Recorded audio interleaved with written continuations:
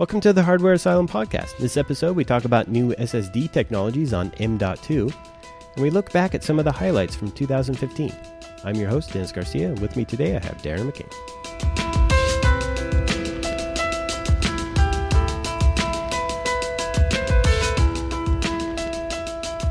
Listeners of the Hardware Asylum podcast will know over this past year, Darren has been building himself a new computer. Seems like I've been squirreling together parts for a long time, Dennis, but I'm glad to say that I'm in the home stretch. Yeah.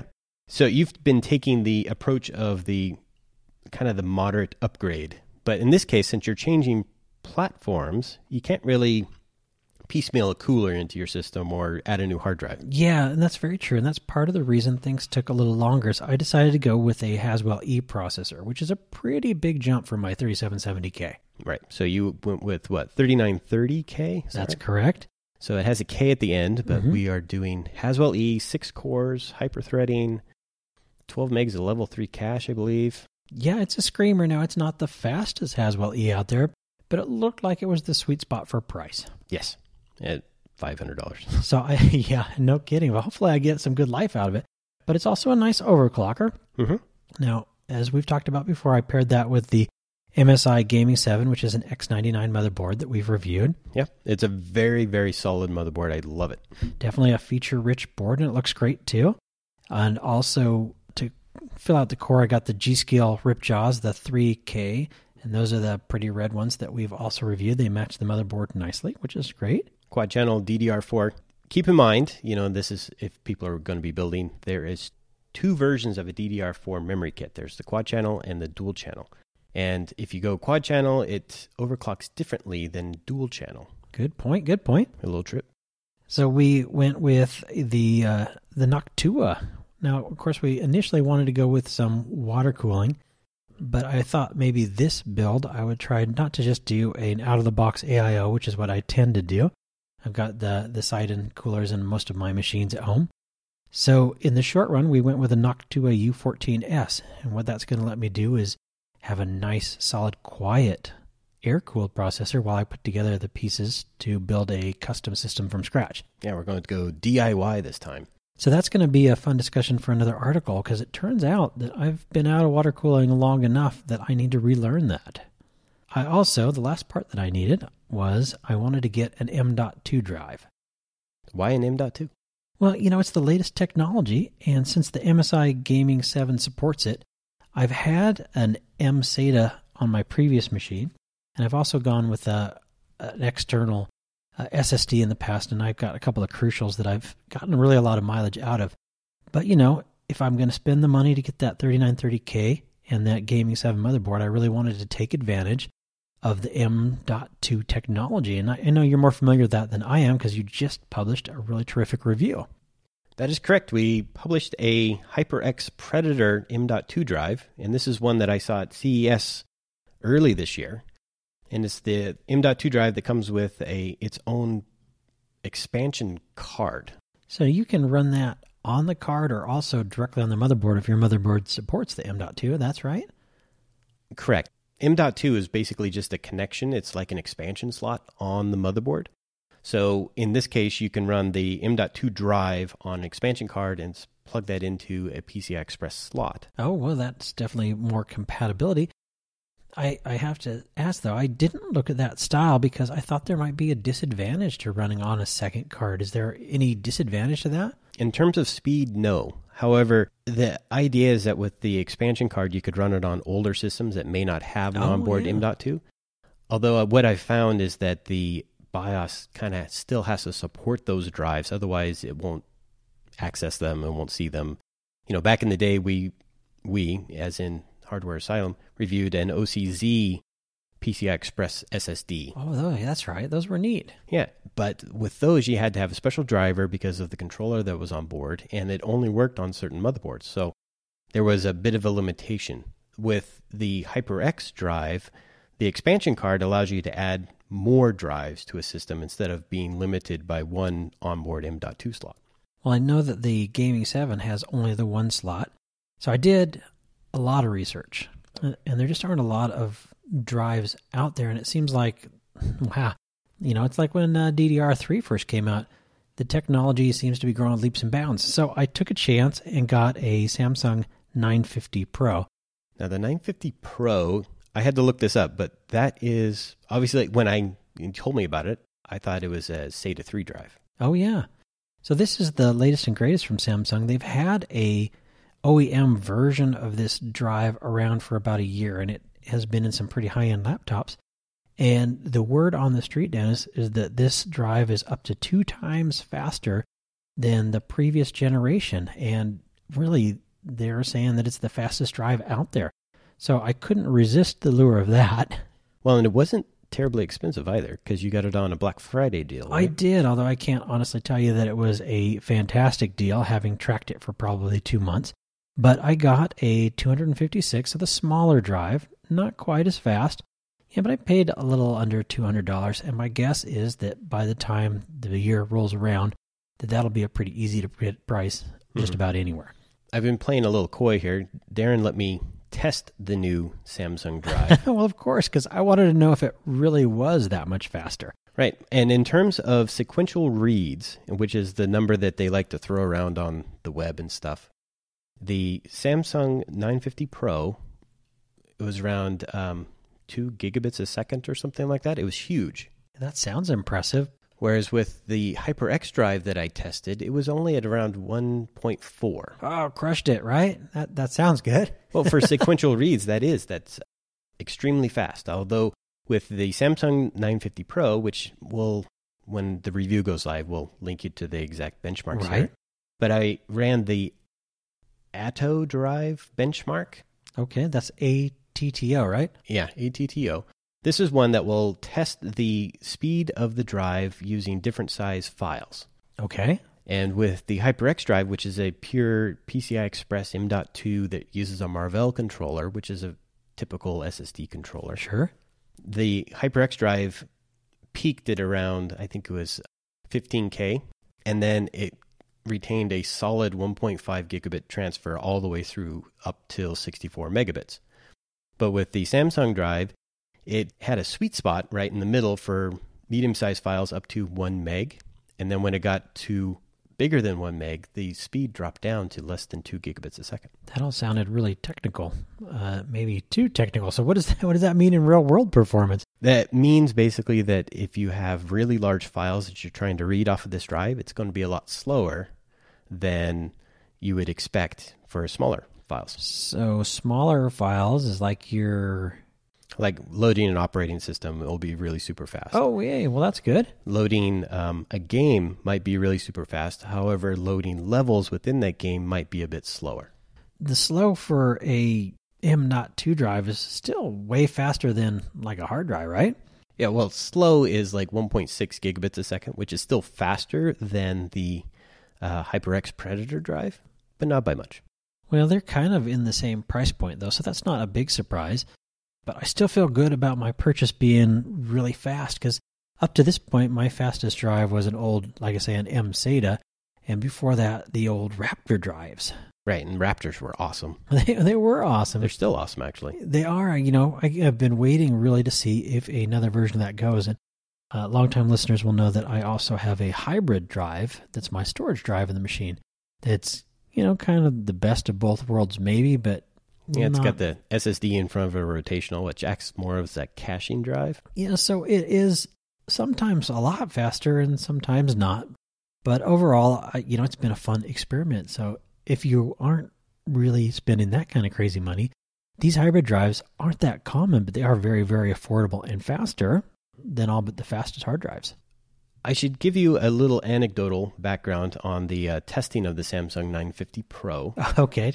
So architecturally speaking, this drive is an NVMe, which stands for Non-Volatile Memory Express or something like that. Okay, yeah. It's Intel came out with that drive early this year, really super fast, and that's where you get these 2.5 gigabit transfer sequentials. Yeah, those are huge numbers. Even still, when I hear it, it's like, oh, that's pretty awesome. Considerably faster than SATA 3, it's faster than the PCI Express. However, it's new enough that if you try to install Windows 7 using this drive, it doesn't have the driver to recognize the drive. Oh, uh-oh. So it reminds you a bit of, back in the day when we wanted to run 4-drive RAID 0 Yeah. on our promise card, so we had to load the driver so that Windows knew where our drives were so we could install stuff. Well, yeah, but that was because those little Raptor drives were little. You couldn't get it like a 5 terabyte, Raptor drive, so you get a bunch of little guys. But you still have to run it on a controller, and that driver for the controller wasn't within Windows. Oh, yeah, that's true. In this case, you have to run the NVMe.inf, basically load the driver when you're trying to install Windows. Okay. Unfortunately, you go to the Samsung website, and all they have is the executable because they intend that you have a system already running. You install this new drive, and you want to transfer everything. Okay, chicken before the egg, sort of. Sort of, but, a quick little Google search led me to a Reddit thread where somebody had extracted all these INF files and posted them in an archive that you could download and load Windows natively from it. Oh, now that's a tough tip there because I'm getting ready to take that machine and put it together and load up Windows 10 probably. Right, well, Windows 10 might have that driver installed, but here's the other thing. I was testing on a Skylake Z170X gaming M7, well, not X, but a gaming M7 motherboard. Same one I tested the HyperX Predator drive on. The Predator drive was detected by the UEFI BIOS, no problem. Nice. I plugged the new drive in. I could boot up. Basically, when I booted this machine, it said, hey, you got these multiple drives. But when I tried to run my imaging software to copy from one drive to the other, it didn't see the new Samsung drive. I battled with that for hours, literal hours, trying to figure out, okay, well, why doesn't this work? So I downloaded a new version of the software, and it reacted a little bit differently, but still wouldn't copy. I'm like, what the heck? I tried also booting from the drive, and it kept going to the EFI scripting language. In the BIOS, it says, okay, here's all your drives, and then you can run these little commands on it. Okay. You're not supposed to be able to get to those. Yeah, that's pretty technical. Yeah. Well, basically, it's a whole bunch of mumbo jumbo shows up on screen. People say, hey, this doesn't work, and then they RMA the drive thinking it's bad. In this case, it turned out that I needed to flash the BIOS to recognize the new drive. Once I did that, I can install the driver, it can install Windows, and I could run all my tests. It was really super fast and awesome. And well, I remember there was a time when, you couldn't just install Windows, and we've gotten a little bit spoiled because you used to have to press F1 if you have a driver disk or, whatever. And 8-9 reboots later, your system was good to go as you gradually found all your stupid drivers. And I remember how maddening it would be if you got one that had, the latest Intel network card on it because you couldn't get to the internet to get to the drivers. Yeah, it was like, and then also similar story. You install a brand new video card, and it shrinks your resolution down to 8x6, and then you go out to the internet to the website to get the driver, and the website's 10x7. Of course. So then you can't get to the link to download the driver. It's kind of dumb, but people are getting spoiled. Things just work. So It's kind of interesting, not necessarily in a good way when it doesn't. Yeah, well, with the progressions of the way that the BIOS interacts with video cards and how Windows 8 and 10 interact with the BIOS to make sure that the hardware is correct, it adds one more level of complexity to being able to install this new latest and greatest hardware.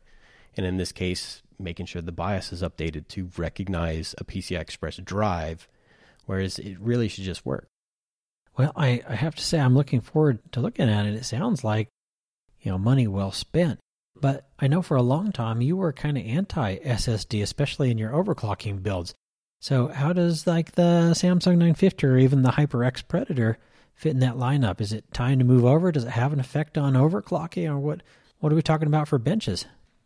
The whole anti-SSD movement was mostly with corruption of the drive when you had high base clock frequencies. Okay. So when you would increase base clock to tweak memory frequency or, minutely adjust the CPU, you would send the PCI Express out of frequency and it would increase the speed of the SSD controller and the SSD controller that's on the drive. So they get out of sync. Okay, well, speeding it up sounds good, but out of sync, not so much. Not so much. When you run a rotational drive like a Raptor, it had a different controller on there. So you wouldn't have those corruption issues. So you could run like 140 megahertz base clock on your motherboard, which would start killing like USB controllers and stuff like that. But the drive would stay intact and allow the OS to load so that you could run 3D Mark or Unigen or whatever you were going to run. So now with the M.2 drives, it's more in sync with the PCI Express frequency because it's a direct connection. So I'll have to do a little bit of testing to see if we get any corruption there, but from what I've heard, it's not that big of a deal. Well, it all sounds pretty good to me. The future is coming very quickly, and like memory, when the DDR3 and DDR4 first came out, I think we're going to see leaps and bounds in performance. So this cutting edge that maybe the 950 Pro represents today might just be the base model you'll be looking at next year. So I look forward to seeing that review and getting a build put together on that, hopefully by the time you hear this. I know, Dennis, that this time of year, a lot of sites like to do their Christmas episodes, but they also like to do their look backs. And I thought, we haven't ever done an episode like that, especially on the podcast. Mm-hmm. So this would be a good opportunity for us to do sort of a look back at the year that's been 2015 for the Hardware Asylum podcast. A year in review. Yeah, so let's talk about some of the greatest hits that we had there and maybe some episodes that some folks missed that they should look back at because, hey, we thought they were a lot of fun. Mm-hmm. So let's start with favorite episodes.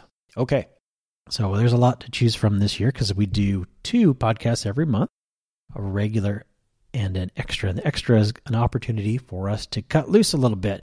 Unedited, maybe a little rough sometimes, and not so technical. And that tends to be why I gravitate towards them. My favorite, the episode 56 Extra, where we talked about the Dream PC builds and Dreamcasting Borderlands. Right. So Maximum PC, we launched the build section, and we decided to compare the build that I created, it's kind of like an all-out sort of build, against the Maximum PC build, and see where some of the, what they put in there was a bit crazy and what was realistic. I really liked this episode because kind of like look-back episodes, every big site seems to want to do builds. And so we wanted to launch a build section also, but to start that off, we had to kind of see where we compared with the big dogs. And it turns out that our system is better, we think, in some areas, and in some we liked what they had too. So I would definitely encourage you to look at that. But we also talked about one of our favorite games. Borderlands, the movie. The movie coming soon. And we Dreamcast it. So what is Dreamcasting? Dreamcasting is basically we pick a character, another actor that we like in a movie, and say this character would be perfect for this role in the Borderlands franchise. Now, we have to admit that we looked at a previous article that had the Dreamcasting already. Did, just a little bit. Yeah, so we go through and say, well, do we agree with this actor or do we not agree with this actor? So Dennis and I are also movie buffs, and we like Borderlands, so we're a little protective of the license. So we're not going to spoil that by telling you who we picked. Go check that out in episode 56 Extra, and that was my favorite episode. How about you, Dennis? I happen to like the episode where we talked about the EVGA GTX 980 Ti Classified and the MSI X99A Godlike. Godlike. Anytime we get to talk about that, I get to have a little bit of fun. And that was episode 55. Right, so we had the 980 Ti Classified. This was a video card that I got to review from EVGA.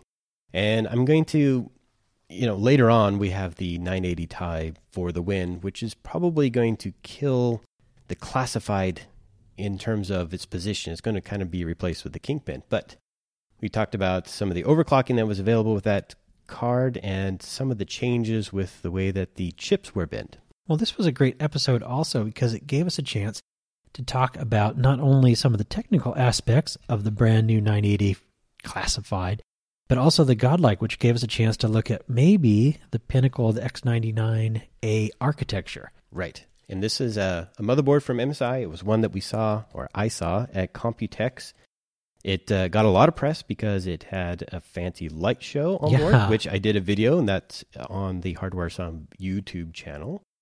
It also overclocked extremely well. It had a lot of onboard features, including a killer NIC solution that would allow you to choose what network connection you would use for certain applications. Very interesting. Something I expect to see in more high-end boards. One of the things I liked about this episode also was we had to talk about some of the silly names that things have. Classified and what it means for the win.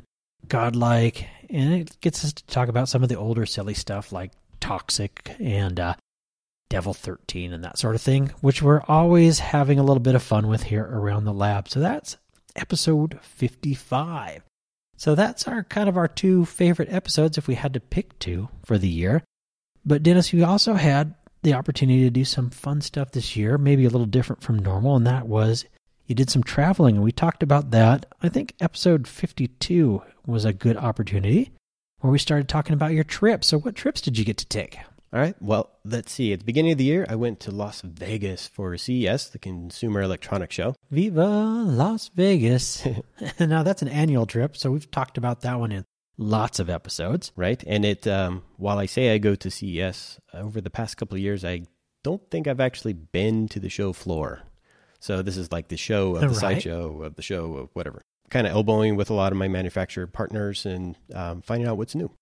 Excellent. So that was CES, but two other trips. Right after that, I went to L.A., got to meet with a lot of my friends down there in L.A., including MSI, who I didn't get to see at CES, and also spent a lot of time with Newegg and with CyberPower PC. So I know that at least Newegg was a new visit for you, but lots of folks that you got a chance to visit. That was a pretty, wow, I'm looking at the list now, pretty packed couple of days for you. Highlights from that? Highlights of that was probably CyberPower PC. I spent a lot of time with them. I did kind of an article on CyberPower, the way that they build computers and how efficient the whole process is. If you're looking for a custom boutique-style computer for yourself and you don't want to build it, definitely look at CyberPower. Well, some folks might be surprised to have a site like ours actually recommend a boutique builder, but custom builds aren't for everyone. I also had the opportunity to go to Taiwan once again. This was like trip 11 out of like all the many times that I've gone to Taiwan. You need a punch card, Dennis, right? Well, I got a rail card this time. That'll work. Yeah, it did. Yeah, Computex is one of the largest trade shows in the world, and it focuses primarily on computer hardware, everything that Hardware Asylum is about. They have overclocking shows, which are hosted by the manufacturers. They also have, the manufacturers of the switches that go into keyboards. Not necessarily Cherry, but there was some other companies that were making interchangeable ones where you could just pop them out and pop new ones in. Well, I know this is a particularly exciting show because not just everybody goes, but also because it's less focused on the entertainment factor and more focused on the actual hardware and upcoming technologies. Mm-hmm. And it's not so, well, you kind of mentioned it. It's not so glamorous in that it's all focused on like sales of hardware and also the new hardware that they have coming out. That's where I first saw the X99 Godlike. Also got to see a lot of the new Skylake motherboards that came out. And that was kind of a primer for what is going to be available in Christmas in terms of what the product cycles are. Well, 3 trips this year are very exciting. What do you have planned for the upcoming year? Well, we have CES in January. That was a trip that was a little iffy for me. I, again, want to go to Computex. That's kind of become an annual thing. I really need to go to that. I had a lot of fun in LA, so maybe I get to go there again. But, there's also CeBIT. There's PAX? PAX, we've both been trying to get to PAX Prime every year. Yeah, we have. They have one on the East Coast. They have one in Australia now. But PAX Prime is like right in our backyard. Maybe we just need to buckle down and go. Well, I think we got definitely an opportunity to take some new trips going forward. Anyway, that was episode 52 where Dennis talked specifically about his trip. And I would recommend that because he gives a great description of each one of these little visits and who he talked with and what he saw. And some of it is still on the drawing boards out there, so it might still be worth a listen. Now, end of year wouldn't be complete without me getting a chance to talk about games. Games. Love games. Definitely love games, and that tends to invade our extras a lot. Now, we talked a little bit already about Borderlands, but the other game that really captured our attention for a lot of this year, and will be capturing our attention again, was Dying Light. And we talked about Dying Light in the episode 51 Extra. This was an episode all about Dying Light, which just goes to show how much we enjoyed it. Now, Dennis and I both played Dying Light individually and together, and to me, that was the real highlight. There hasn't been a game since Borderlands 2 that I've really enjoyed playing co-op together with Dennis and that we've spent a lot of time in. And so we talked quite a bit about that, specifically about how that worked and what the world was like, and just a general overview of the game, which in my opinion is still a must-have. But there's new news. There is new news. In February 9th, I believe. Yes. There is going to be the expansion called The Following. And this is not necessarily just a DLC. They are claiming that this is an entirely new game, but since they sold it as a DLC, it's going to be available for anybody that bought the Season Pass. So this is really kind of a big deal. If you're on the fence about Dying Light, they are letting you buy the game and the Season Pass at the current prices for a little bit longer, I think, through the end of this year, and there's not much of it left. No. And then they're going to up the price of not just the base game, but also the DLC moving forward to help pay for The Following. And they're calling the re-release the Enhanced Edition. Right. They've upped the graphics. They've upped some of the parkour moves. They've added a lot more game mechanics. And these are, aspects of The Following that are being rolled back into the base game. So it's going to add a lot of replayability. Absolutely. And I know that for me, the graphics are a highlight. It's a really beautiful open world game with some really terrific draw distances. And so their revisit to this has got me really excited about going back and playing again. I haven't had the opportunity to play hardcore yet. Well, since the base game will give me chills sometimes with certain aspects of it, I'm not sure I want to do hardcore in the same aspect. Very interesting. So Dying Light, if you haven't played it yet, you must. And if I haven't convinced you here, go back to episode 51 Extra and check it out. And if you're at all interested, jump in before they up the prices for The Following on February 9th. Lastly, one of the things that I get excited about when I talk about the site, Hardware Asylum, the forums, and particularly the stuff that we get to do together in the lab is our giveaways. Right. So when I launched Hardware Asylum, because as some of you may know, it used to be called ninjalane.com. It was a site that I ran for over 14 years or something like that. I decided to change the name.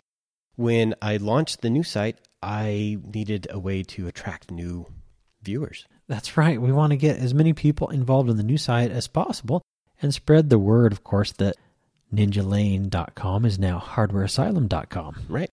As a way to draw in a lot of viewers, I custom painted a level 10 GT from Thermaltake. Very sexy case. Yeah. Now, this was a case that I had reviewed and I just kind of had in the garage.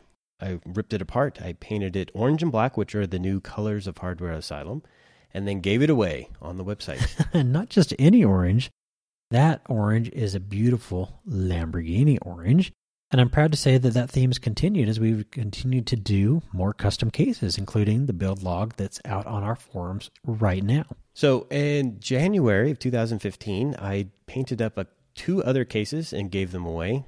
There was a Raven 4 that came with the power supply, and then also a half stacker, which was a version 1 stacker that a longtime listener, Tim, down in Florida, won. Excellent. I think he posted some good pictures of his build also and has been keeping us posted. Right, and that was the purpose of the episode, the Orange and Black Attack, which was episode 51. So you can go check out episode 51 where we talk not just about the giveaway, but about Tim and his build. Mm-hmm. And that's not going to be the last giveaway we do. Moving forward towards the beginning of 2016, we already have a new giveaway planned, and this one is a little bit different. Yeah, it's more local, actually. Well, we've decided that in addition to supporting our worldwide viewers, that we wanted to give something back to the community where we're at. And I do love a good LAN party, Dennis. Well, you do have a vested interest. Yes, indeed. And who knows, maybe I could win or maybe not. So we are getting hooked up with some folks here locally for Boise LAN 2.0, which is going to be held in February, the 19th through the 21st. And I've already signed up to do a couple of giveaways at that LAN party, and we're going to have pretty much something to hand out every day of the gaming event. I'm very excited about this, and I know we have listeners to our podcast that are local, and we're very excited, and hopefully we'll get to meet some of those folks and maybe give them a chance to win. Do we know what they're going to win? Well, I know that there's going to be a Skylake motherboard. Whoa, now that's important. Yeah. So one Skylake motherboard. Yeah, and we have a few other items. I think there might be a case. I'm not sure. We still have we have a couple of months to plan this out. It's a great opportunity for us to give back locally. For me, a chance to get out to a LAN party. Definitely, if you're in the neighborhood, come check us out at Boise LAN 2.0 while seats are still available. And follow us on Facebook, Twitter, and of course the forums for a chance at some of our worldwide giveaways coming soon and into 2016. And Dennis, I've enjoyed this look back. I hope you guys did too. Go check those out. Let us know in the forums if we missed a favorite episode of yours. We'll talk to you soon.